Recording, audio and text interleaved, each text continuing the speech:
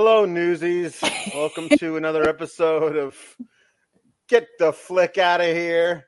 Can we just do the whole show like this? Let's just do the whole thing like this. This is what I love about it is that this is a great one because Melissa has outdone herself because she has perfectly found a photo of me in no way smiling and then put the clown makeup on it to look like I might be smiling. That was my face watching this film, Killer Clowns from Outer Space.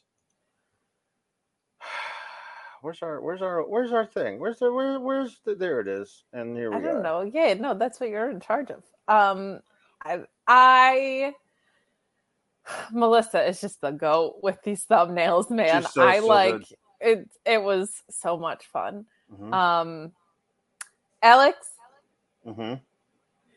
the thing is, Mm-hmm. this is Killer Clowns from Outer Space, okay? Yes, it is. Yep. And we talked a little bit before this, and it feels like maybe you felt like you were the clown for agreeing to watch this movie.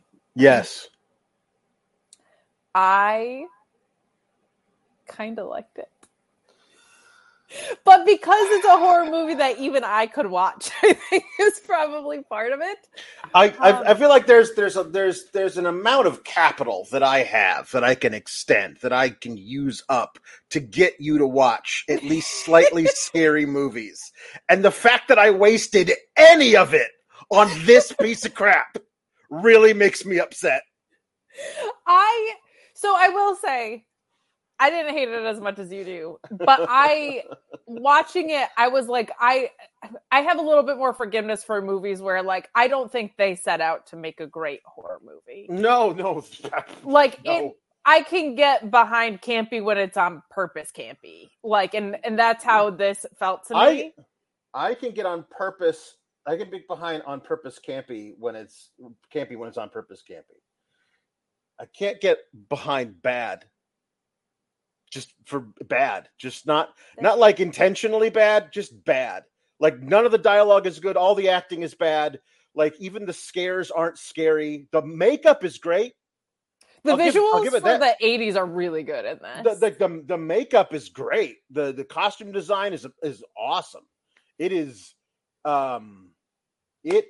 so bad. It is boring for most of it. It is, yeah. I guess I'm a giant sissy. And what do we always talk? What is the cardinal thing? If I can find within you a great movie that you didn't do, nope, sorry, I'm done with you. I will say, watching this too. So there were a couple of things that I appreciated about it. One, I was able to watch it with my eyes open basically the whole time. Two, which is good. That is progress for you. I'm a big girl. Two, I feel like probably it didn't bug me because it was like I was already laughing at how bad it was. So the fact that it was bad didn't get to me the same way. But it was not extremely repetitive, which I think happens in a lot of the movies that we watch. That is true. Which I appreciated. And I will say, like, if there's anything that is ripe for a remake of an attempt at whatever movie you're going to say, or a comedic thing that goes even further mocking this. Right. Yeah. Like, this one is a good template because it just hit every token stereotype of movies that I can't watch of, like, there's teenagers having sex. Like, that's the thing in The Blob, right? Like, all of them. All of them, right? But, I guess I always think The Blob is the other one that I was able to sit through like a big girl. So we should probably do that on here. Actually, the 1950s one or the 1980s one? Come on. I don't know. I don't know. I don't know your deal. You know my deal better than most. Do you think I attempted to watch a modernized version of something I could watch? No, I watched the 50s one. Yeah, there you go. I mean, any 50s horror movie is pretty easy to sit through if you watch it through this lens today. The movie was made by the Kyoto brothers. One of them directed it, two of them wrote it, three of them produced it. I just like the idea of the third one being like, hey, can I get a producer credit? I don't really want to do any work. Yeah. And they're like, sure, whatever. the third Joker or whatever. Yeah, but like they totally make fun of him at Thanksgiving dinners. Oh my god! Remember that time you contributed to our movie? Yeah, thanks. What other things did they make? The Kyoto Brothers? Nothing. This is it. No, this wasn't a box office smash where people were like, "We need more." They did this. Listen, Death. Let's just. Everybody has their own opinion. Yours is wrong, but everyone's entitled to their own opinion. Honestly, this is great. I'm so happy that you like it. You can think that. I cannot fathom how anyone could like this movie. I can't. I'm going to need to read essays. Point by point. Tell me how anything in this movie is good. Point by point. Please, somebody tell me. Well, no. Let's be very clear. I had fun watching this bad movie. You cannot have fun watching bad movies. So that's the difference. I don't think anybody's arguing that this is a good movie. I think people will argue that it was fun to watch, which is where I'm at. There's a lot of bad movies that I have fun watching. This did not approach fun once. There was a lot of it that was boring. Like a bunch of the stuff that the clowns do isn't even like either clowny or threatening or interesting. Alex, he decapitates someone by just punching him in the head.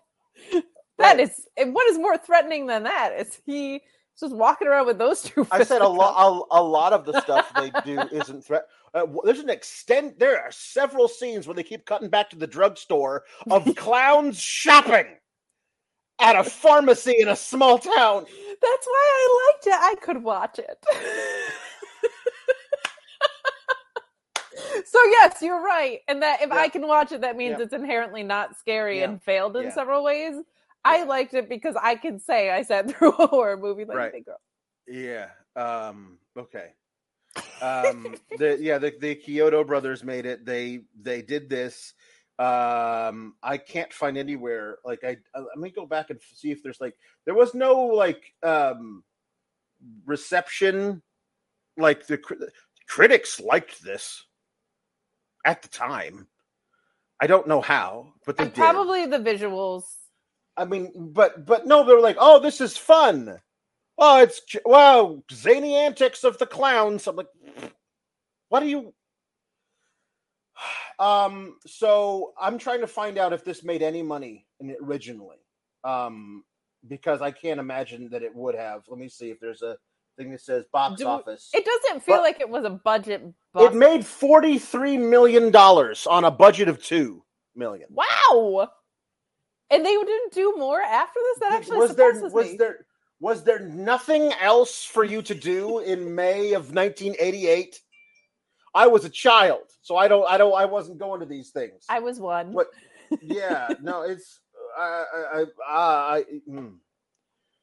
Maybe there's more people like me than you give credit to, Alex. Maybe there's a lot of scaredy cats who want to be able to sit there. It's May, so they're not scared because it's not Halloween time yet. Yeah. This is the perfect. Perhaps it's for people like me.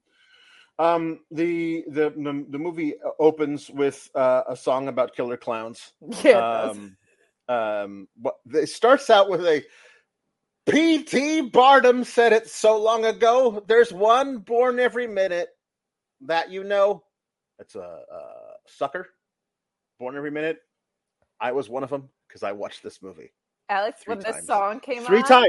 Three times because I can't stop myself. Even movies that I hate on the first time, I have to watch them more than once. I can't stop. It's also, this is the best. I got a DM late last night from Alex that says, this gets worse with every subsequent watch. And I was like, why are you watching this more times? Like this was not so intricate you needed to go back and dissect things. But I will say this song at the top of the movie made me, I actually went to myself, I'm going to be able to sit through this. That's good. Well, the first time I watched the first 25 to 35 minutes weeks ago to see if it was something I thought you could handle. And after watching, I was like, yeah, these songs sound scary. It'll be good. And Get then I yourself put a it. co-host who will spend a half hour of his time making sure you're brave enough. Yep. Because I wanted to set out a slate of films for Schlocktoberfest, which starts early today, going through October. I wanted to spare you from Spooky Buddies Part 2. I did not want you to have to watch little kid movies for this thing. We are watching one comedy horror, and the other things we are watching this thing are going to be horror movies, but they're not actually that. So, but I'm you in can my sit through all of them. mid-30s, just to I know. clarify. I know. So I watched the first 35 minutes weeks ago, and when I put it on halfway through again, 35 minutes in, I forgot what the first 35 minutes were. So I watched the rest of the movie, and I was like, okay, now I got to go back and watch the beginning of it. And when I went back and watched the beginning of it, I just let it play through the rest of the movie while I was like doing things around the house and on my phone and doing things. So the third time was the only time I actually sat and watched the whole movie all the way through while taking notes. That's fair. So that is I only watched it once, but still, after the first 35 minutes, once I realized that it was actually not scary enough for you, that would have been the time were I not watching it for this, I would have been like, I don't need to watch the rest of this movie. That would have been it for, yeah. This movie could use a prequel, not a sequel. Right. I need to know why these clowns are so human and why they came here from outer space, really. Well, they have a weird speculation scene later in the film where everyone's coming up with ideas for why it's happened. Listen, okay, so the movie starts out with John Vernon from Animal House and Ernest Goes to Camp and a lot of other things from way back in the 70s and 60s. But John Vernon's a great character actor with his basso profundo voice, and he's just over everything. And he plays a cop in a small town, and he hates everybody who lives in his town. He thinks they're all sons of bitches, little punk kids. And so he's driving along with his coffee, and there's a kid walking out of a grocery store, and he's got sacks of groceries, and there's several 6-packs of beer in them, and you can tell it's beer because the side of the can says beer, and that's it. It's beer brand beer. Don't you love beer brand beer? It's the best. It's the beeriest beer. But he's a kid, got to be 20-ish, glasses, blonde hair. This is Christopher Titus, the stand-up comedian who then had his own TV show on Fox in his first ever role. And he's walking along, and he's drinking a beer where he shouldn't be. And he puts it down and hides it so that the cop can't see. As the cop bike rides, punk kids, and the guy gets cops. And I was like, okay, cool. Watching this movie the first time, I was like, this is obviously the hero of our film, this kid. Because why would you introduce this kid now with a close-up and have him have an interaction with the cop like he knows who that cop is if this is not the kid we're going to follow through the entire film? Why would you do that? It wouldn't make sense for you to not do that. That kid has one more line on the rest of the film and is dead by 20 minutes in. We cut to the top of the world. Yeah, we do. Which is what they call the Lover's Lane, which inspiration point for Happy Days fans, right? This is a thing that was even before my time. There was a local Lover's Lane where all the kids go to have exhibitionist sex in their cars has never been a thing that has made sense to me. There's got to be secluded areas where you and your paramour can go and park a car without everybody else watching and do that, as opposed to all of you gathering together. Especially because it's not like a drive-in or, you know what I mean? It's not like they're all there to do something else and then, oh my gosh, things get spicy. Yeah. Like, it's like we go to this area and have secluded sex. Mm-hmm. This is where we meet Mike and Debbie. Mike has opened an inflatable life raft in the back of his hatchback SUV, and they are just drinking champagne while occasionally making out. on the life draft in the back of his hatchback with the hatchback open. Everybody's got their hatchbacks open because you got to make sure everyone can see your business, your literal business. Also, champagne. Yeah, aren't we the fancy young I know, kids? super. Yeah. Also, yes, it's true. This is Debbie Stone and Mike Tobacco. His last name, it's never said in the script, but it's in the credits. Mike Tobacco. What a choice. Yeah. That's a very intentional last name for it to not show up in the movie. I wonder if it got cut out at some point. An ice cream truck drives up. These are the Terenzi brothers. It's mentioned later they rented an ice cream truck. But it's not a short-term rental. If you piece together all the dialogue, they have been renting an ice cream truck for at least months because the cop is like, this is one of those stupid schemes they came up with to try and sell ice cream out of that dumb truck of theirs. Which seems like that wouldn't be a thing that you would say if they had rented the truck for a week. That seems like something you would say if they had been renting the truck for years. So. Yeah, a long time. It's also a very elaborate little scheme. Like, you'd have to get a specific license. You'd have to know how to operate the thing. Like, this is a lot, honestly. Yeah, no, but also the overhead of keeping like the freezers running. A lemonade stand, man. This is a lot. No, you got to get ice cream and keep it frozen. But it seemed like they were doing it to attract babes.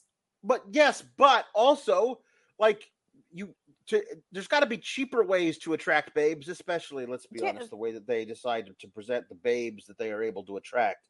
The idea that you would be we have to rent this truck to get girls while spending all kinds of money to have popsicles and stuff in the truck. It's just so dumb. By the way, I remember the guys' names. I found this out by doing some research because I wanted to know why this movie existed. The two guys who play the Terenzi brothers, Rich and Paul, were an established comedy duo working the clubs in LA at the time. And I was like, no one paid money to watch these two guys do comedy. They are awful at this. They're awful at this. Though, like maybe their act is better. I mean, I don't know. Yes. But that's also weird to have we're going to pop the locals with our movie. Right. They show up at Lover's Lane and they want a tasty treat while you screw. It's the lick-a-stick. Buy a lick-a-stick. I'm like, this is how you think you're going to sell? Anyway, everyone throws things at them. And they don't want to buy popsicles. They should drive up there with their freezers full of beer, and sell ice cold beer to the kids at the top of the World Lovers Lane as opposed to whatever. So it's a different world than the 80s, but I was like, this is a pedophile trope. Yeah. Very uncomfortable. Watching it in a modern context, I don't think that existed in the same way then, but I was like, this is like what you do to lure children, which is uncomfortable. So Rich and Paul, the Terenzi brothers, this is where we find out. Anyway, this is they're like, I thought you said it would help us get girls, and so the little curtain opens and girls step from the back, and these girls are fat, and it's funny because they're fat. They like ice cream because they're fat. Also, it's funny because these guys who are obviously losers, they can only get fat girls, and they can only get fat girls by promising them ice cream. Ha ha ha ha ha. Oh, and also the fat girls won't even have sex with them, so they're like uptight fat girls, rejecting you, fat girls. Aren't they the worst? 80s comedy. Yeah. There's so this is where we find out Mike went to high school with the Terenzi brothers. And they were friends. Oh man, a night with those guys is always an adventure. The guy who plays Mike is really bad. Everyone in this movie is bad. There's not a good. John Vernon is the only actor in the movie. Everyone else, I don't like. Not good. And the dialogue's terrible. The dialogue is terrible. It is really terrible. There's a shooting star that they see, a very large shooting star. It's a huge one, like the more you know star, like but in close up. It's huge. So they're like, and so Debbie's like, "Come on, we got to go find out where it landed." And Mike's like, "I guess." Well, first he's like, "It's probably like 1,000 miles away. I'm trying to fornicate with you," and then yeah, right. in my raft that's in my car. Yes, it's a great way to romance the ladies. So anyway, Farmer Gene is sitting there on his porch reading a book about comets, which is this flannel. That's fortuitous. And then he's got a bloodhound named Pooh Bear, and says, "Oh, that's Halley's Comet. It is. Oh, look at it, landed right over there. There's going to be thousands of people coming, and they'll have this is a quote. I went back and wrote it all down verbatim. There are going to be thousands of people going to come, and they'll have hot dogs and helicopters and aeroplanes and tacos. We're going to be rich." And handshakes. Are they? So you're going to charge them 2 bits a head to go look at Halley's Comet? And because they have tacos and hot dogs, they'll be able to pay. Are they going to pay you in hot dogs and tacos? It's like a hot dog and a handshake to come look at Halley's Comet. Yeah, I didn't follow Farmer Gene's. No, but he's insane. He's one of these like they made it very clear that he's like the archetype of people that's like out there looking for aliens. Yep. But it is insane to write because it's insane that you thought to write it. Right. So Pooh Bear and Farmer Gene go up and they see that's not actually it's a circus. It's a circus tent. It's a big top. And he's like, "Oh, I love the circus. Come on, Pooh. Maybe we'll get free passes." This is Royal Dano, who was that exact guy in movies in the 70s in Westerns. They just said, "Hey, Royal Dano, we're going to hire you to play your same Western guy over again." So they're walking around, there's no ticket booth. How are we supposed to get in? And then a hole opens in the side as Farmer Gene walks around. Pooh Bear looks up and a net gets dropped on Pooh Bear, and Pooh Bear, I guess, gets kidnapped into the thing. But then Farmer Gene comes around and is like, "Pooh Bear, where is that dog? Hey, did you steal my dog?" And he punches the side of the thing, and it breaks his hand. And he's like, "Oh, you give me back my Pooh Bear. I'll tear this thing apart with my bare hands." And he grabs a guide wire that's stuck in the ground, and it electrocutes him. He's like, "Oh, this thing's wired." And a big clown shows up. Big, ugly clown. Really good makeup. Looks really ugly clown. And then he shoots him with a gun. Like a gun that, it's a laser gun. And Royal Dano does this. And that's it. So there we go. So this unlocks what I'm assuming is going to be like your chief complaint with the movie, that I just didn't care how dumb and counterintuitive it was for some reason. Mm-hmm. Like, to your point earlier, the clowns they're not like possessed, but they're also not humans dressed as clowns. Mm-hmm. Mm-hmm. Like it inherently makes no sense, but I just liked it anyway. I think again because I could watch it. Right. So like, Officer this was not Mooney, so gory that I was like, "Oh no, I have to turn away." It was like there's very little blood.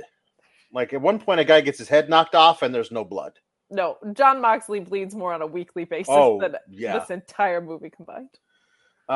Mooney has arrested 2 1980s hoods. One of them is an 80s goth hood. The other one is an 80s punk hood. And they are drinking. They've been drinking in public. This is where we meet Dave. Dave is a younger cop who I guess there are two policemen working on a Friday night in this small town, which has a college in it. At some point they mentioned that the chief of police will be back on Monday. Will the rest of the force be there, or is it just the two of you and the chief who got the weekend off? Like, there's nobody else. There's no other forms of authority in this town. Also, this is also one of those things. Nobody's been delineated as you're in charge until I get back. Like, Dave is vaguely threatening him because he went to the police academy, which is like, okay, Mr. Police Academy, says John Vernon, Officer Mooney. And I'm like, where did you get training? Because it should be the police academy. The idea that you would call another cop Mr. Police Academy feels weird. But Dave is like, if you're gonna arrest these guys, you gotta do it by the book. And he's like, open container, public intoxication, littering, trespassing. These guys are going away for a long time. None of those offenses carry more than a $200 fine. Yeah. I don't know. I almost liked about it. Because I was like, that is comically disproportionate. So John Vernon is going to arrest them and puts them in jail, and they're going to write up a thing.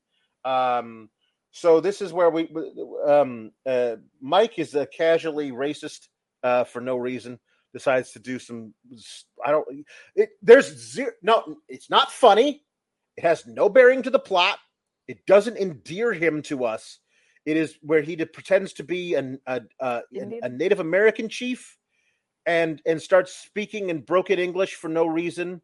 Like, Big Chief, think that way we go. We travel many moons. And then he keeps saying many, many moons as though that is a sexy thing. And then Debbie's like, okay, you stop with the moons. Come on, Big Chief running at the mouth. I don't know. There is zero reason for this to exist and have been filmed for any film ever. Nope. It is worthless. 0% justified in this movie. Yeah. And they could have just parked the car and started walking. I think it landed over there. That's all you had to do. Or if you wanted to have them do something that was funny, write something funny, because this wasn't funny. And so they find the circus tent, and they're like, well, we didn't find the spaceship, the shooting star, but we did find a circus tent. What is it doing way out here in the woods? That seems a bad place for. Let's go investigate. So she doesn't want to come, but then we're like, well, I'm going, so I will leave you here. Mike is a terrible boyfriend. He is an awful boyfriend, and just seems like not a great person. I did not have empathy for him at any point. No. She's like, would you be more scared if you came with me to investigate the weird tent in the middle of the forest? Or would you be more scared if I went there by myself and left you here by yourself in the middle of the woods alone with a giant tent? And she's like, I'll come with you. And there's a door now. There wasn't one before when Pooh Bear and Farmer Jean were looking through it, but they walk into the door. And there's a bunch of really bad humor from Super Not Funny Man. His name is Mike Tobacco. Step right up, little lady. See all the things that aren't actually here that I'm making up as I say. God, it's just... Where'd this place get decorated? Clowns Are Us, I think, was in there. This place looks like it was decorated by Clowns Are Us. Oh, the comedy. So bad. It actually, in Anchorman when he goes, where did you get those clothes? The toilet store? That is like what I thought of immediately when Brick says that. But Brick is not all mentally there in Anchorman. Yeah. There's a big difference. No, Mike is our hero. We're supposed to like Mike. Where'd you get those clothes? The toilet store? Yep.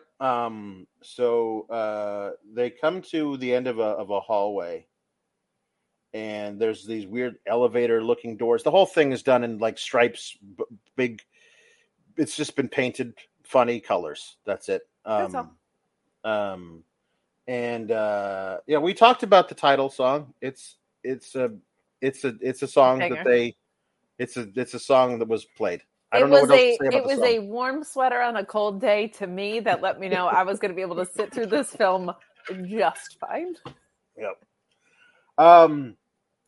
So they open, they push the buttons near this elevator door, and the door swings open. And I guess it pulls them in through some like a vacuum thing. It sucks them into the door. Well, we're going to talk about human vacuum suckage later. Well, there was no way to go in thing, but they get sucked into the door, and then the door opens on the other side, and it's like this giant open space with nothing in it. And Mike's like, "Is this a nuclear plant? A missile silo? A military base?" And there's a big ball of electricities, and they scream, and then Debbie pulls them out and back into the hallway, and she's like, "No, don't you understand? We're inside the shooting star." And then there's what's that? And there's footsteps coming. He's like, "Well, I don't know what it is, but whatever it is, it's coming this way. Let's duck into another one of these doors." And they do, but it's a big warehouse with cotton candy droplets, big cotton candy droplets about 3 feet tall, just everywhere. Like, this must be where they dry it before they ship it out, because Mike thinks that this place is a cotton candy factory that he stumbled upon in the woods after seeing a shooting star. And she's like, "No, obviously, I don't believe in UFOs, but if they do exist, then we're inside one right now." And he's like, "Nah, there's got to be some kind of logical explanation for it. Look at all this cotton candy. It's obviously cotton candy." And he pulls some off there, and underneath is the face of Farmer Gene, who's been gelatinized in the cotton candy. And so they're scared. And then a clown comes in and hangs up a new cocoon, and they try and hide. And then the clown goes over to this popcorn maker, and there's a bunch of like little plastic levers in front of it, and he moves some of the levers gently, a lot of them, over and over again, and the levers do nothing. Well, I think it makes it heat-seeking popcorn, which we're going to see later. I mean, are you of the opinion that if he had not pushed the levers, the popcorn would not have been heat-seeking? Yes, of course. Okay, well, I choose to believe that the director told him to move the levers, and the guy said, "What do the levers do?" He says, "I don't know, but just move them and it'll make it look good." It doesn't make it look good. It makes it look cheap and dumb and stupid, and it's a bad movie. So did you think, because you said there's one thing that I didn't see coming, which means you're not going to see it coming. Did you think I was going to be scared at the cotton candy human being reveal, or is that later? No, there was a little later thing. I was like, as soon as I walked in, I was like, there are people inside the cotton candies. That's as soon as they walked in, I knew that's what it was. Okay, but I don't know. I both did not see that coming and was not scared. Okay, good. I'm glad. So they are hiding, and then Mike looks at another one. Mike's an idiot. Like, our hero is dumb, and Debbie at least has a brain. He looks over and sees one, and he says, "Joe Lombardo," as though we are supposed to know who Joe Lombardo is. We don't know who Joe Lombardo is. The film never tells us who it is, but I found out who it is. It's anyway. So, wait, who is it? And I won't tell you. I will tell you when we get to Joe Lombardo. There's a popcorn. So anyway, the clown looks around, pulls up this giant like bazooka thing, and runs out after them into the hallway and shoots popcorn in a big cloud that follows them. It's like a heat-seeking popcorn cloud that follows them as they run. Because he pulled the levers. And then so they run. So much sense. They dive out the front door of this thing, and the popcorn flies beyond them, and it gets attached to all of their back. And like it's like popcorn, it attaches to the clothes. And so they run to the car, and then there's another clown comes out, and this is actually something I was like, okay, this is clever. I hope they utilize this multiple times throughout the film. He made a balloon animal, correct, into a dog, and that dog was like like, hey, release the dogs. The dog's going to help you track them. There was a balloon animal dog, and it was like sniffing the ground. And at one point, when it got their scent, it lifted its head up to the sky and howled. And he's like, I was like, cool. I hope later they like make a balloon animal bear or a balloon animal elephant or balloon animal horses that they can ride, chasing our people as they run away. They at one point later, there's another clown that uses a balloon animal dog, but it's not at all important to that scene. So they basically only ever do it once, and it's bad. You know what they should have actually done that would have been really cool and actually kind of poignant? We only ever see them ever once. This entire town with thousands of people in it. Only ever once do they kidnap an animal. It is Pooh Bear the Bloodhound. If when they needed to track down the kids who were running away, if out comes Pooh Bear, but now Pooh Bear's got clown makeup on, and they've like made it into like their own. They've like they've zombie clownified Pooh Bear into their own attack dog. That would have been actually. Oh, okay, cool. I get it now. I get what you're doing. Yeah, no, they didn't do that or anything like it. So like what was good was it felt like they were setting up for a rest of the movie that they didn't tell. So I will give you credit on that this is a bad movie at its core. Yep. But like making all of the elements of a circus horror-y because they already feel so weird is that's a great idea, right? Like the popcorn and like it's just poorly executed and becomes irrelevant way too fast. But like that's why I think this would be good for a remake is like there's a lot of fun to be had with that idea of weaponizing and horrorizing the elements of a circus because they're already kind of like creepy. So they run over these clowns as they're trying to pull away in his SUV. One of them jumps on the hood and rolls off, and they drive away. And then each of them does an Undertaker sit up. Yes, as clowns, Undertaker and Kane. That was a creepy little shot. Yeah, it was a creepy little. There's occasionally the Kyoto brothers like luck into a good little shot here. They're driving away, and Debbie says to Mike, "We got to go to the police. I know someone at the police station. He'll believe us." Will he? And then we see the clowns walking on the road back to town, and the sign says 5 miles, Crescent Cove, 5 miles, 5 miles. We are watching the clowns walk on the road, and we see them walking for a good 30 seconds, just walking, and they are walking to be charitable. Sauntering. They are slumbering, moving so slow. 5 miles, they say, walking there. Also, later in the film, we see they can travel by other means, but in this particular, they just walk. And then I think to myself, watching them walk, knowing they have the distance they have to travel. You could have the entire National Guard here by the time they get to town. If only somebody would believe you. So it's a good thing that the movie takes place over several days because that is how long it will take for these clowns to walk at their current pace 5 miles. Oh, wait. They're there immediately. That's correct. So they drive in. Mike accidentally rear ends a parked cop car, but Officer Dave has no problem with that. Why? Because Officer Dave used to date Debbie. They used to date. Big reveal. And so Dave's like, listen, I don't know, and listen, even if I did believe you, I want to help you, but first I got to find out. I got to know more about this. So they go inside. Cut to several dozen hours later when the clowns arrive via walking into town. One of them pretends to be a statue, like an animatronic statue outside a drugstore.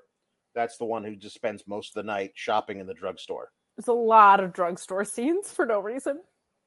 So they're trying to talk to Dave about what they've seen. There's a lot of too much.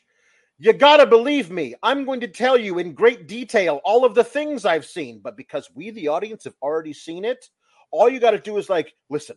You got to believe me. It's a crazy story, but you got to hear me out. Cut to another scene that goes on. Cut back to the people who have been told that story, going, I don't know. There's no reason I have to watch Mike breathlessly tell the story of the clowns in space to 4 different people in this movie.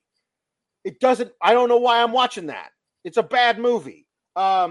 So this time I'll allow it because it's the first time they've told anybody, but he doesn't have to tell anybody else. But they could also do it like from a narrative perspective too. Didn't. Yeah, like Yeah. it's. So Mooney comes in and immediately Mooney thinks everyone is full of shit. Everyone. He's the one who recognizes, hey, I know you little fart. You're the guy who runs around with the Terenzi brothers. This is probably one of their schemes with their damn ice cream truck. And he's like, all right, Dave, you want to be made a fool of, go right ahead. But I'm not going to let the police department be taken advantage of in this way. So Dave is going to go out there with him. As they leave, he says, all right, Dave, make a dummy out of yourself. But no one, I repeat, no one is going to make a dummy out of me. Wink, wink. I will say this movie is bad in an interesting way because I feel like a lot of times our complaints are how unjustified things are, but this is just bad executionally. But they do justify a lot of things, like nobody believes them, thinking it's a scheme, just like the ice cream truck. Like there's a lot of things in it that makes sense from that perspective of like. It's the actual execution of the stuff with the clowns that doesn't work, but they actually make an effort to make sense of the world that they're creating a little bit with things like that. Yeah, this is where they start showing us the clowns in town. Clowns are just like us. Clowns are doing. Listen, so random guy alone in the city square gazebo walks up and sees a puppet show and is like, I shall take in the puppet show. And stands there and watches these puppets, and the puppets bow to him, and he's like, I don't know about this. Puppets. And then they stage a sexual assault. The puppets stage a sexual assault, and this guy's like, yeah, this is relevant to my interest. I love this. Why don't puppets sexual assault each other more in films? I love this. And then the lady sexual, the one who was sexually assaulted, the victim. Puppet. We can call her the puppet victim. She brings out a laser gun and shoots the SA puppet, who then disappears. And the guy's like, well, I guess he got what he deserved.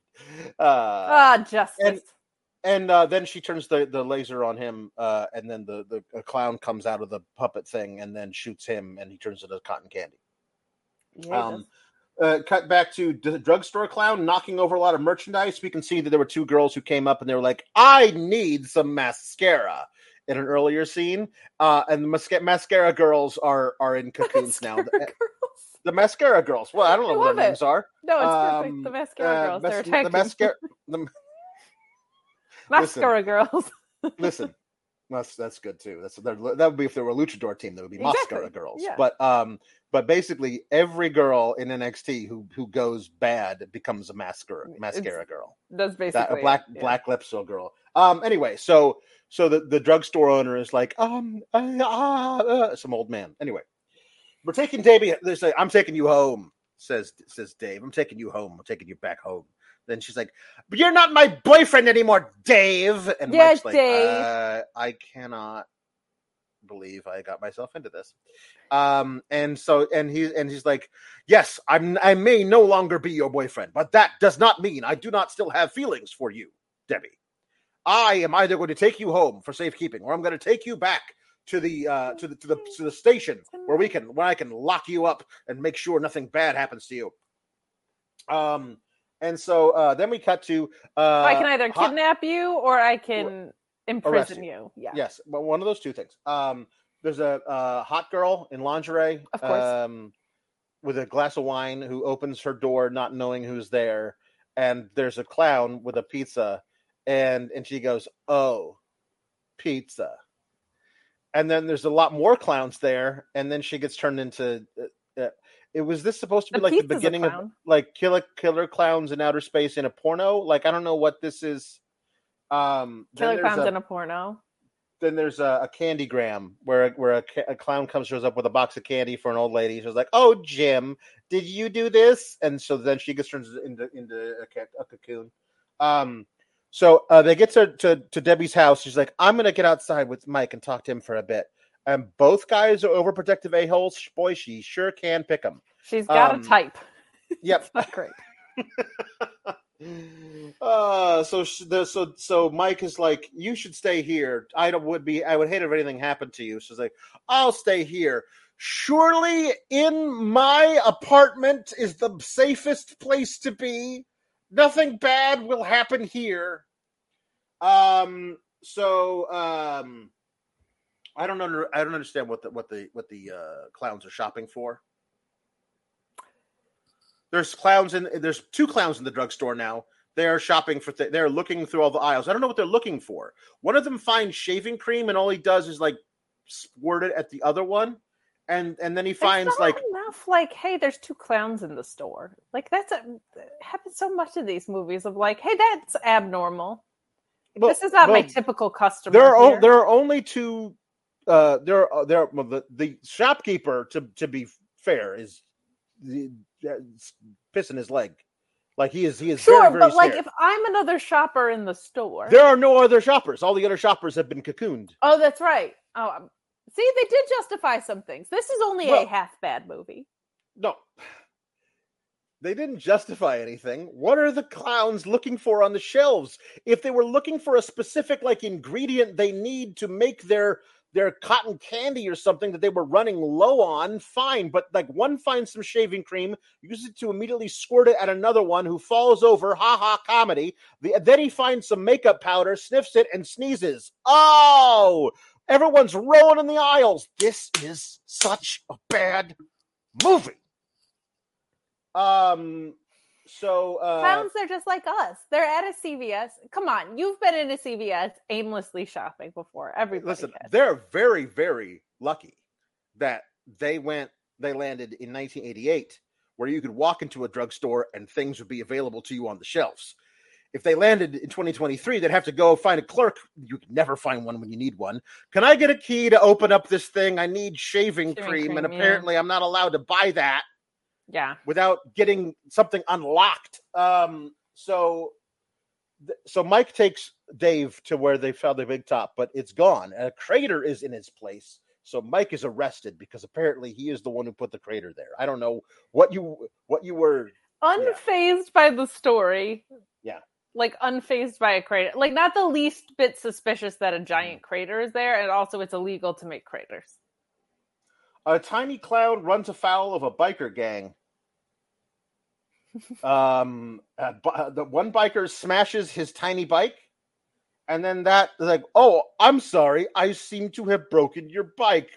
Best scene in the movie. Best scene in the movie. Best scene in the movie. Tiny clown jumps up. He's like, "Where did he go?" And he's looking up there. And then, because editing is not a thing, the clown like jumps back in from the side. You could easily have the clown like fall in or like make it look like it, but the clown just like takes a step into frame as though he flew up here and the guy's looking for him. And the next scene is he goes boink.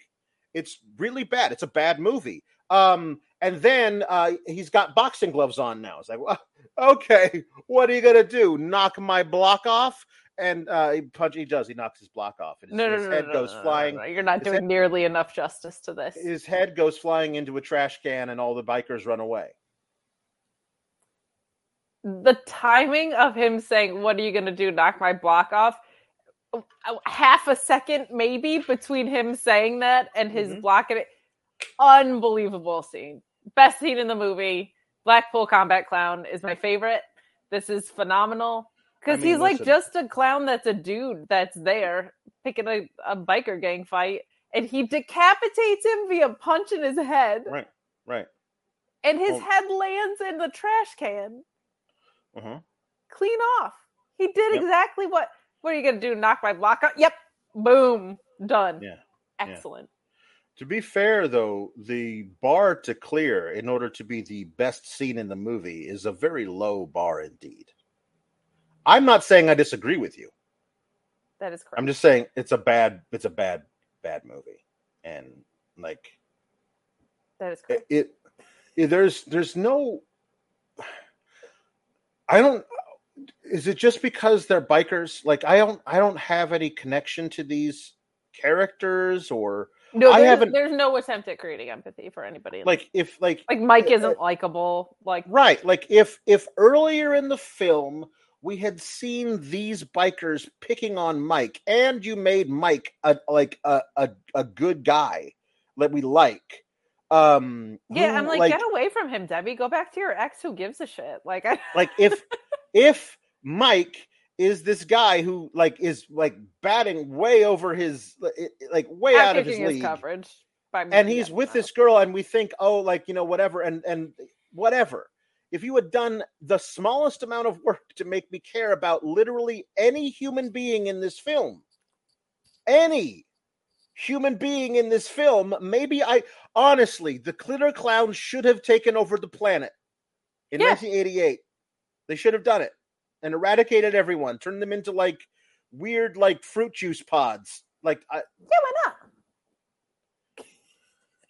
That would have been better. Knock your block off. Boom. Gone. Okay, so then we go to Big Top Burger, where there's two moms who are saying this isn't fun.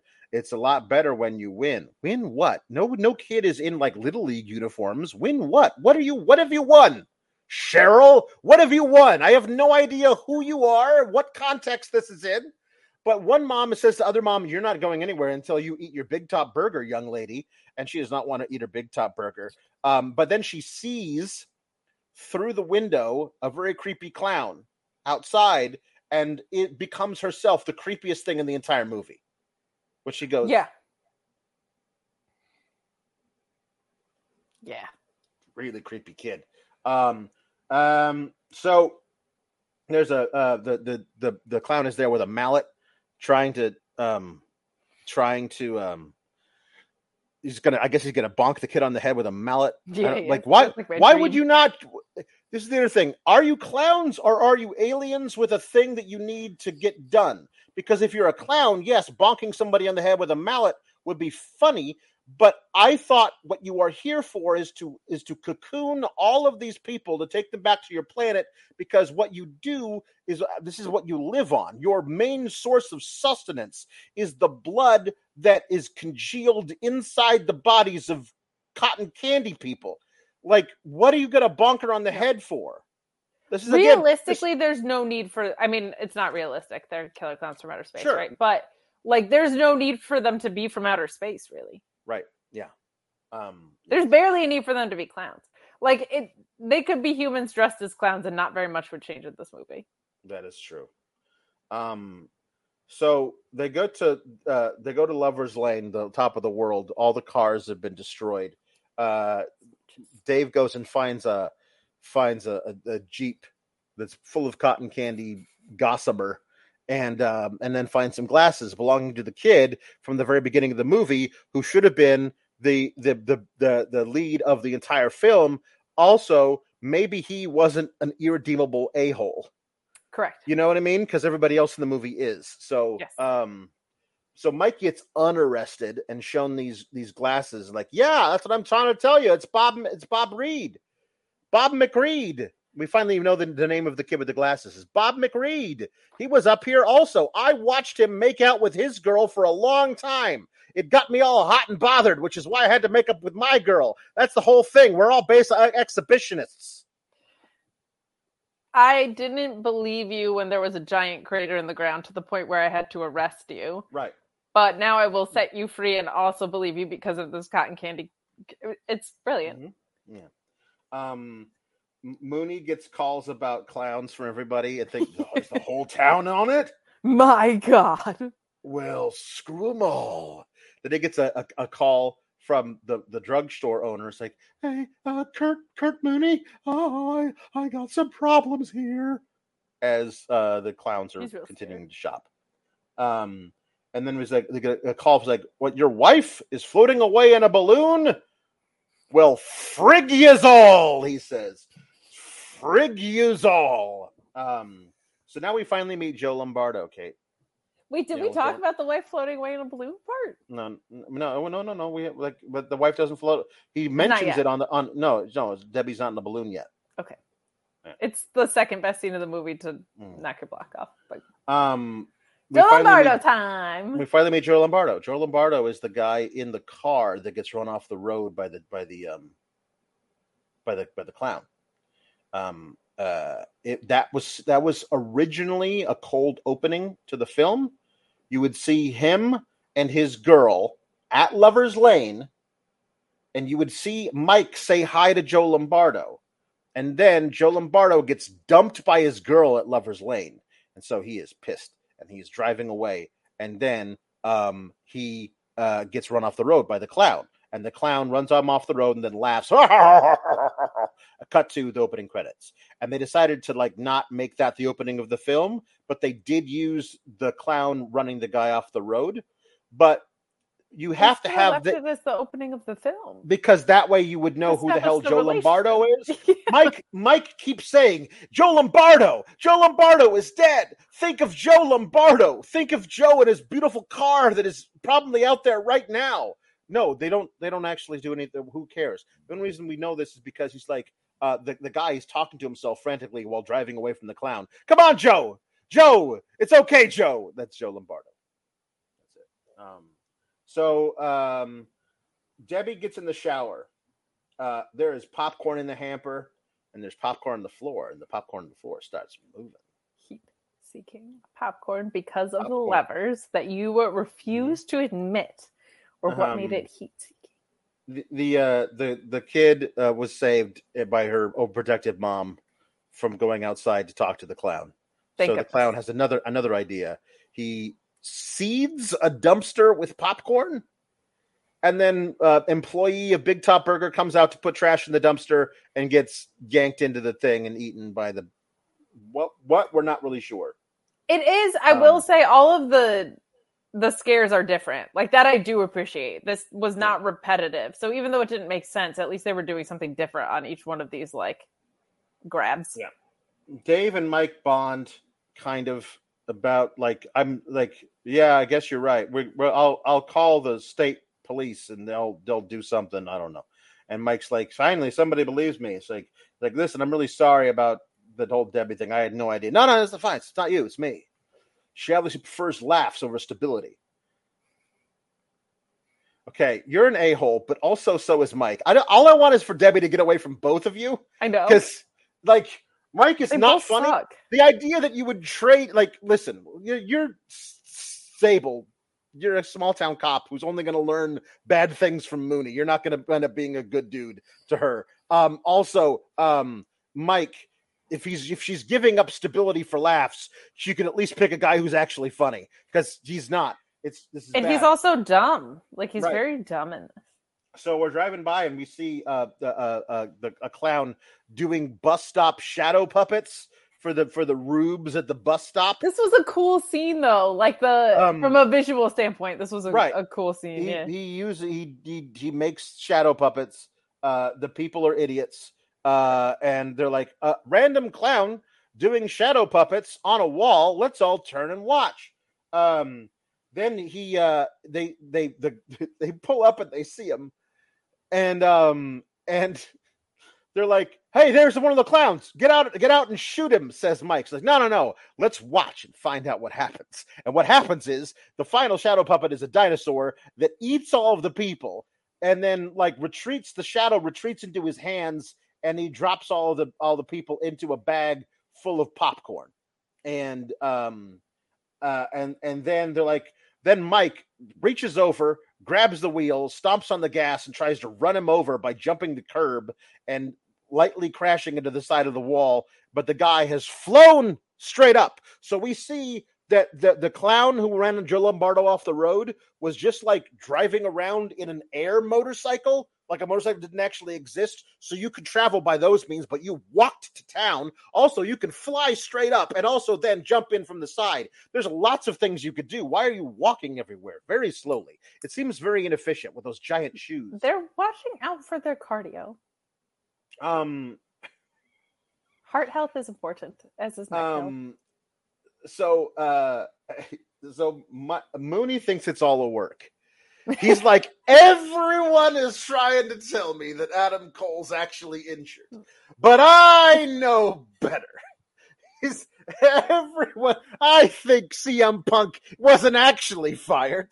I understand the Galaxy Brain take is he's actually the one behind the devil mask. I know everything that's going on here. I'm Kurt Mooney, and no one's gonna work me, brother.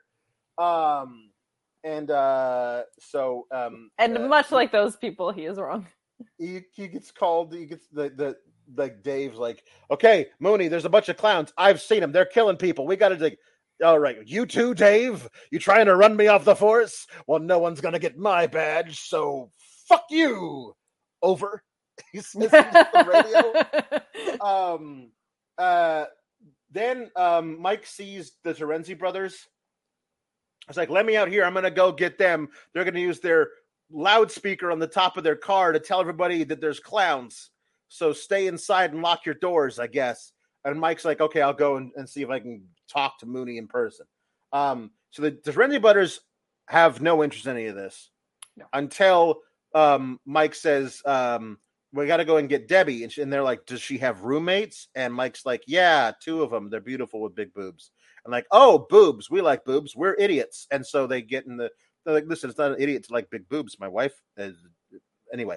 But listen, what I'm saying is that these guys are treated as such through the entire film. It's that they only like boobs. Right. And that no, boobs. Yes. And it just feels, he says, frig yous all, he says to everybody who's calling him. He says, I can make it through Korea. I can make it through this. Earlier, we can see he's reading a copy of Guns and Ammo.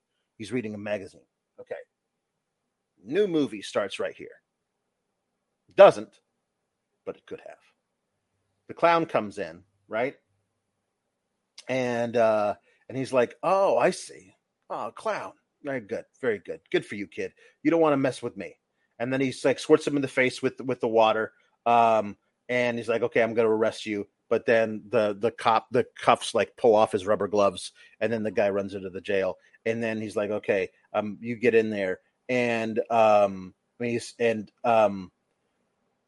then he disables the cop by like blowing one of those noisemaker things that reaches out and grabs him by the throat and pulls him, smashes his face into the bars. And then the two kids say the only funny line in the entire movie, what are you in for?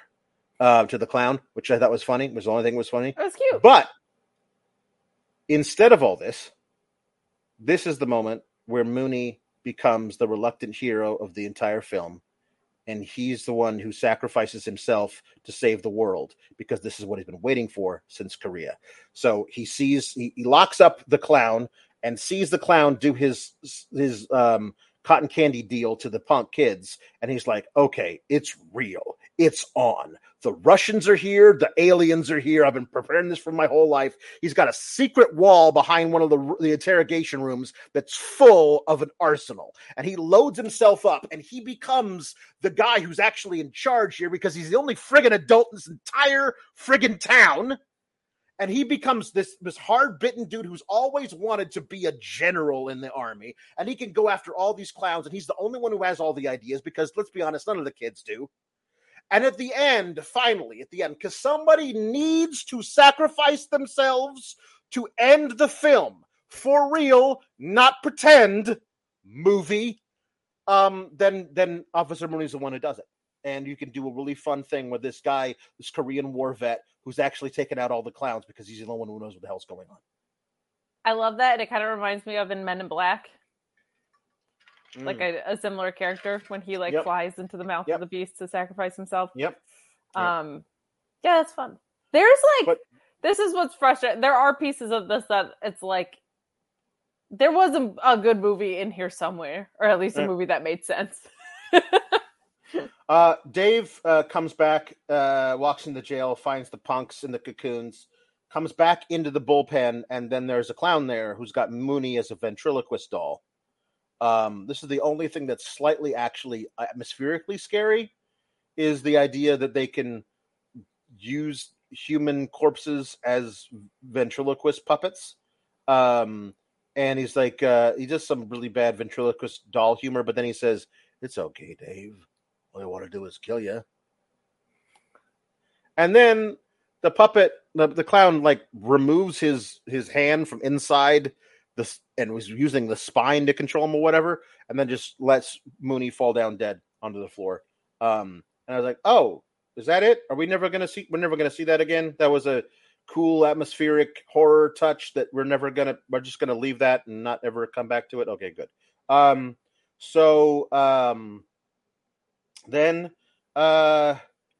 he shoots at the clown who is walking toward him. He must have body armor because you can't shoot a clown who's wearing body armor in the thing. So he shoots him where, Kate? In the nose. In the nose, in the big bulbous red nose that explodes when being shot, and then he just disappears. Yep. Boom. Evaporates. Yep. So that's like how not that hard to kill a clown. Not that hard to kill a clown. You would think it would be not that hard to kill a clown. So the Terenzi brothers are driving with Mike in the thing, but they don't believe it. As a matter of fact, one of them, I think it's Paul, says, "If there's a bunch of clowns here trying to take over the world, then I'm Porky Pig." And then they come upon a clown parade of people, them carrying things. There's a big thing that they vacuum up all the cotton candy pods into a thing as they're walking along. And it's like a vacuum.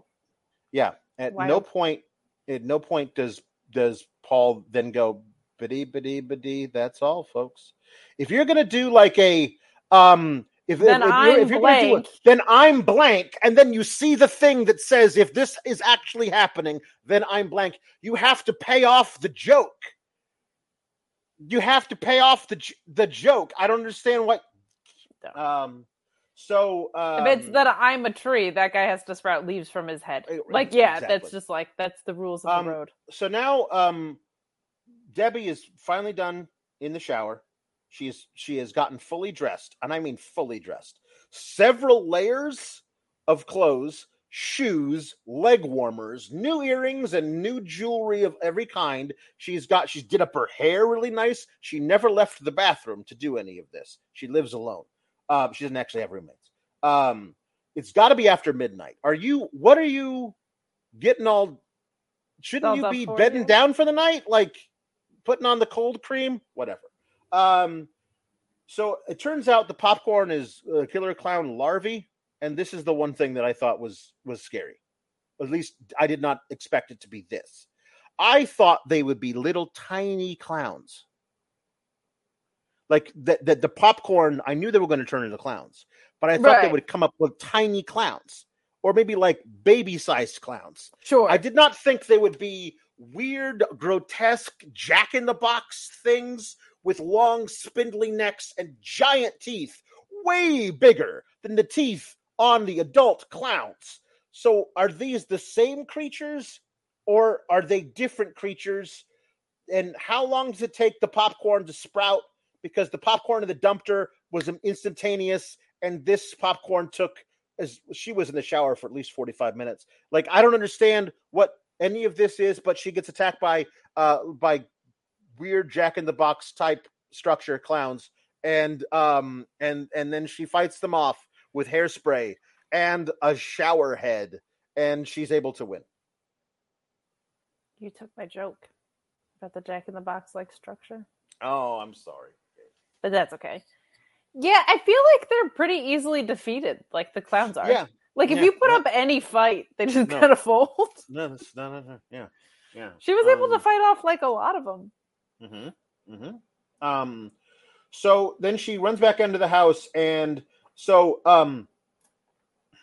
the clown outside. It's like she hears Mike's voice knocking on the door. Debbie, let me in. It's Mike. And then she opens the door and there's a clown, and the clown can mimic Mike's voice. That's never revisited. Ever. No, it is not. I don't understand why that clown knows that her boyfriend's name is Mike or knows what Mike sounds like. That's not how does he know what Mike sounds like was weird. Yeah. That was whatever. But anyway, that she shuts the door, runs away, tries to jump out a window, but there's a bunch of clowns there with a very comically small trampoline to catch her, like they're actually in a circus. And then she gets kidnapped by the clown, but turned into a balloon. Several people, it turns out, have been put in balloons and not cotton candy-fied. The movie never explains the difference or why certain people are chosen. Is it just to hold them hostage? Because once you get cotton candy-fied, you are dead. There is no coming back from it. You're gone. But if you're in a balloon, you are alive, I guess, for as long as your oxygen can hold out. I don't know why Debbie got in a balloon and was not cotton candy-fied except for the plot of the film. Yeah, it does feel like maybe the people with leverage get to survive, like that they're. But I just don't. I'm glad that I guess Debbie was not killed, but also what? So then we see Mike and the Shredzy brothers pull up to the house and see the guy. He can see that Debbie's in the balloon as he gets into his little clown car and speeds away. There's a high-speed chase, and Dave joins in from behind. But Paul sees the cop with the lights on behind him and thinks it's a regular cop and thinks they're going to get pulled over and arrested. So he stomps on the brake and causes Dave to rear end him, and which incapacitates Dave's car. So they all pile into the ice cream truck, and they all go, if you were a clown, where would you go to hide? The amusement park. And so they drive to the amusement park. So them all getting in the truck, huge swing and a miss. Like the ice cream thing never made sense from the beginning. No. They should have piled into a clown car. It should have been too many guys for the car. It was right there. Well, the clown car shows up next to a security guard, and many clowns come out of the tiny clown car. And I did like this one. All the clowns are now holding pies, and the old security guard goes, "What are you going to do with those pies, boys?" Turns out what they're going to do is throw the pies, but here's the other fun. They all throw the pies at him, and they'll throw the pies, and the first one just misses him entirely. And at that point, cut, get some more pies, clean up officer, whatever his name is. The first one has to hit him smack in the face. Otherwise, it doesn't have the same impact, like the thing. But the first one misses him. They never do a second take because they use all their pie budget in this one shot where they all throw pies at him. Your pie budget. And they all hit all the pies, and he falls over. These are apparently acid pies. Yeah, they are. Okay. So why? If these are acid pies, why don't the pies at the end of the film kill them? Yeah, no, I know. Kill them. I'm so angry. That was what I was watching. I was like, oh, Alex is not going to like this part. The little tiny clown walks by and puts a cherry on top of the melted security guard guy. Visuals are very good in this, I do have to say. Like, this is another scene where, like, the visual is great. So our heroes all come by and they see the melting ice cream security guard, and there's a bone, a whole hand that is like melted all the flesh off of it. They get into the fun house, they guess they've landed the big top UFO in a place where like you walk into an actual fun house, but out the fun house into the UFO. That's never really shown, but that's the only way any of this works. Unless the whole amusement park has been the clown spaceship the whole time, but whatever. So they walk in and they're doing all this speculation about what these are. Maybe these are ancient astronauts who came to our planet hundreds of years ago, and our idea of clowns just comes from them, which is a galaxy brain take. And then the Frenzy brothers are like, maybe their son pooped out and they need a new place to live. Maybe they're just hungry, which turns out to be the actual case. thing. There's a lot of dry ice. There's a lot of dry ice in this, yeah. A lot of low-hanging fog. There's a big red button. Everybody walks past it except for Paul Terenzi, who pushes it, and it does nothing. It releases some steam, but doesn't actually do anything. Why is that there? They get come to a door, and they all stop, but the Terenzi brothers fall through this unseen hole, and they land in a ball pit. And there are two lady clowns, the only lady clowns in the entire film. With huge honkers. Huge honkers. Not their nose, though, their boobs. And then the guy says, "Are you Debbie's roommates?" They're not Debbie's roommates because they're clowns. They're killer clowns. They're not Debbie's roommates. Are not killer. Debbie has not been living with two killer clowns the entire time. Yeah, but who's even bothering to look at their faces, Alex, when they've got boobies like that? They never show them getting out of this situation. No. The cotton candy factory is now much better stocked for Dave and Mike. They're trying to look around to see if they could find Debbie among all the balloons. The fat clown comes in. There's one fat clown. He comes in. He uses a silly straw to pierce one of the cotton candy things and then sucks up all the blood inside the cotton candy thing and then burps because he's fat. And then he leaves. Straw. Yep, and then he leaves. So they're able to find Debbie, but they can't punch her out. So Dave shoots the balloon, and she falls out. And from here on out, she's Dave's girlfriend, not Mike's. The movie never tells us this, but Dave treats her as though she is his property, and she lets him. And she and Mike very rarely touch the rest of the film. And it is a weird thing that they're like, oh, well, he's obviously the real hero. He's the one who's got the gun. He's the cop. Obviously, she should be with him. But they don't actually ever do anything. Listen, I'm happy she's not with Mike, but I'm not happy she's with Dave. Yeah. You really take some time for you, Deb. You just need give her to be some away. Agency over her own situation, single please. for a while. Yeah, have a please. minute, Deb. Jesus. So they run away. Shotgun. Dave brought a shotgun. That helps because it's a lot easier to hit the noses on the clowns that are chasing them. He runs out of bullets.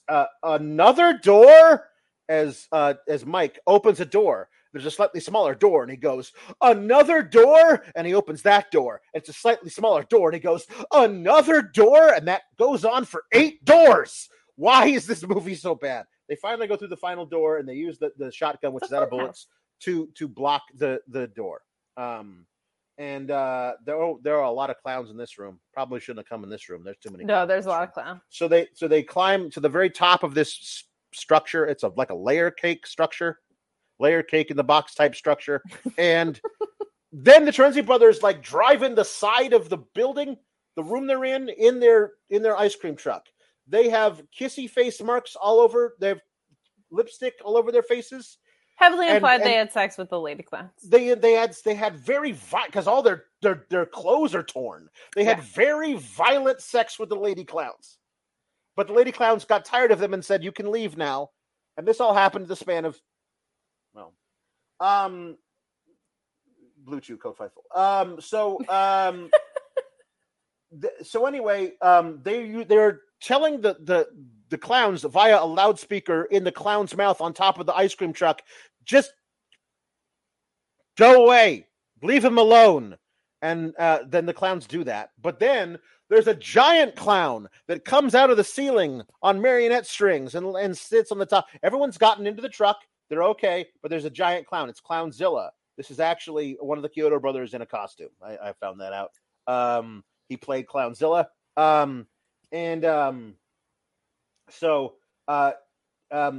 So Dave is gonna.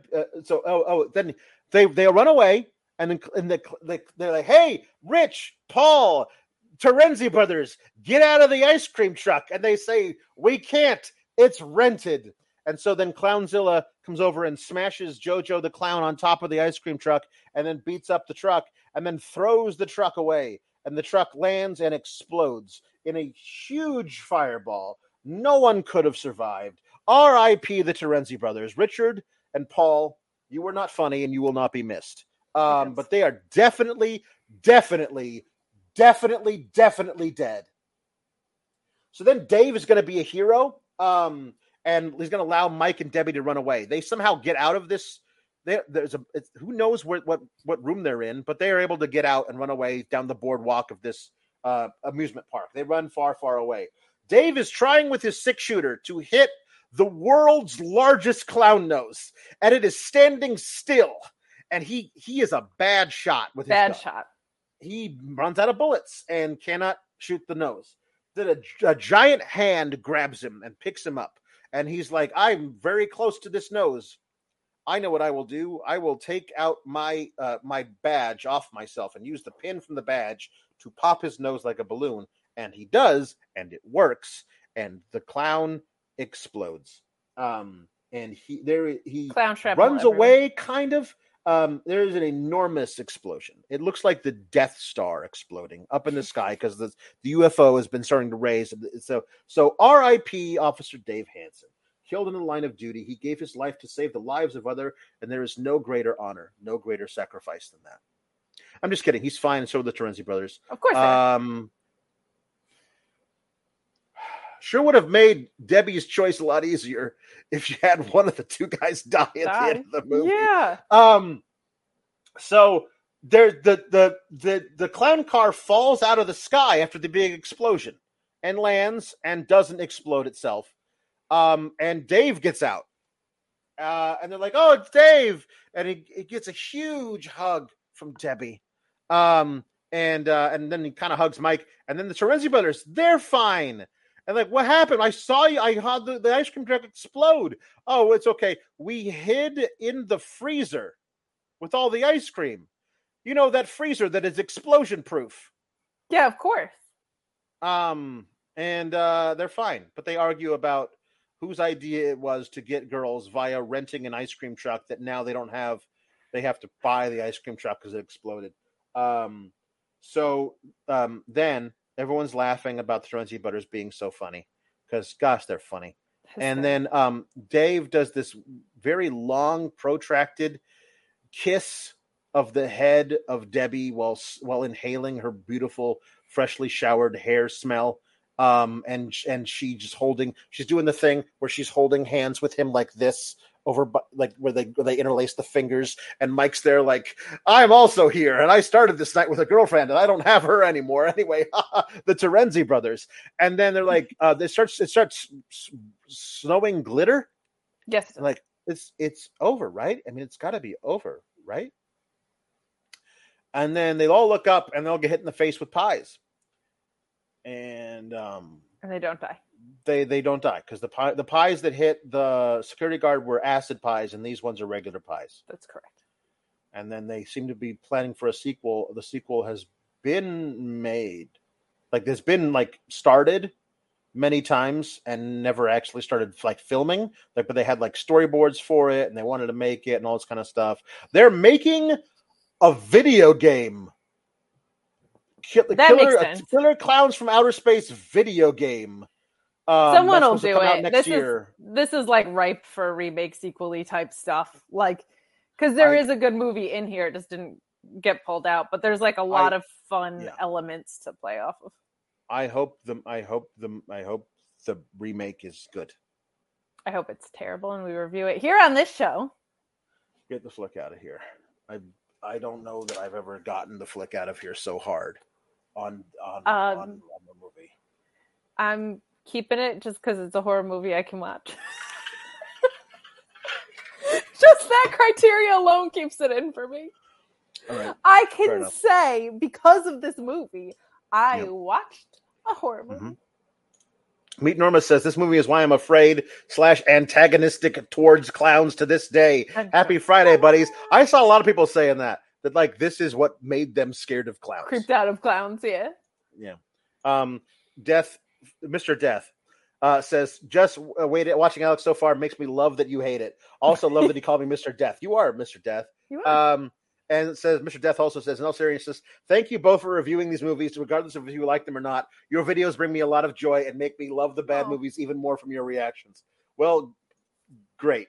I'm glad we could do that for you. I like that we bring people joy. That for sure. Yeah. Keeping it in. I watched a horror movie. I'm a grown-up now. Next week we're gonna have to do something where we tape it because I'm gonna be out of town and away from it. I'm mean, on the road and driving when we normally do this. But it will be Halloween themed, but it'll be a comedy. So Kate can definitely watch it. And I think is this the only time we've ever actually done like get it out and keep it in this is the first time we've ever done like the old Siskel and Ebert 1 thumbs up, 1 thumbs down. I think like sincerely or without any caveats to it, like without being like I would keep it out, but if you are X, Y, and Z or whatever, wow. Yeah, no, I'm keeping it. Wow, no, get it out, get it out. This is okay. All right, everybody. We'll see you next week. Bye. Have a good weekend. Bye. RESPECT.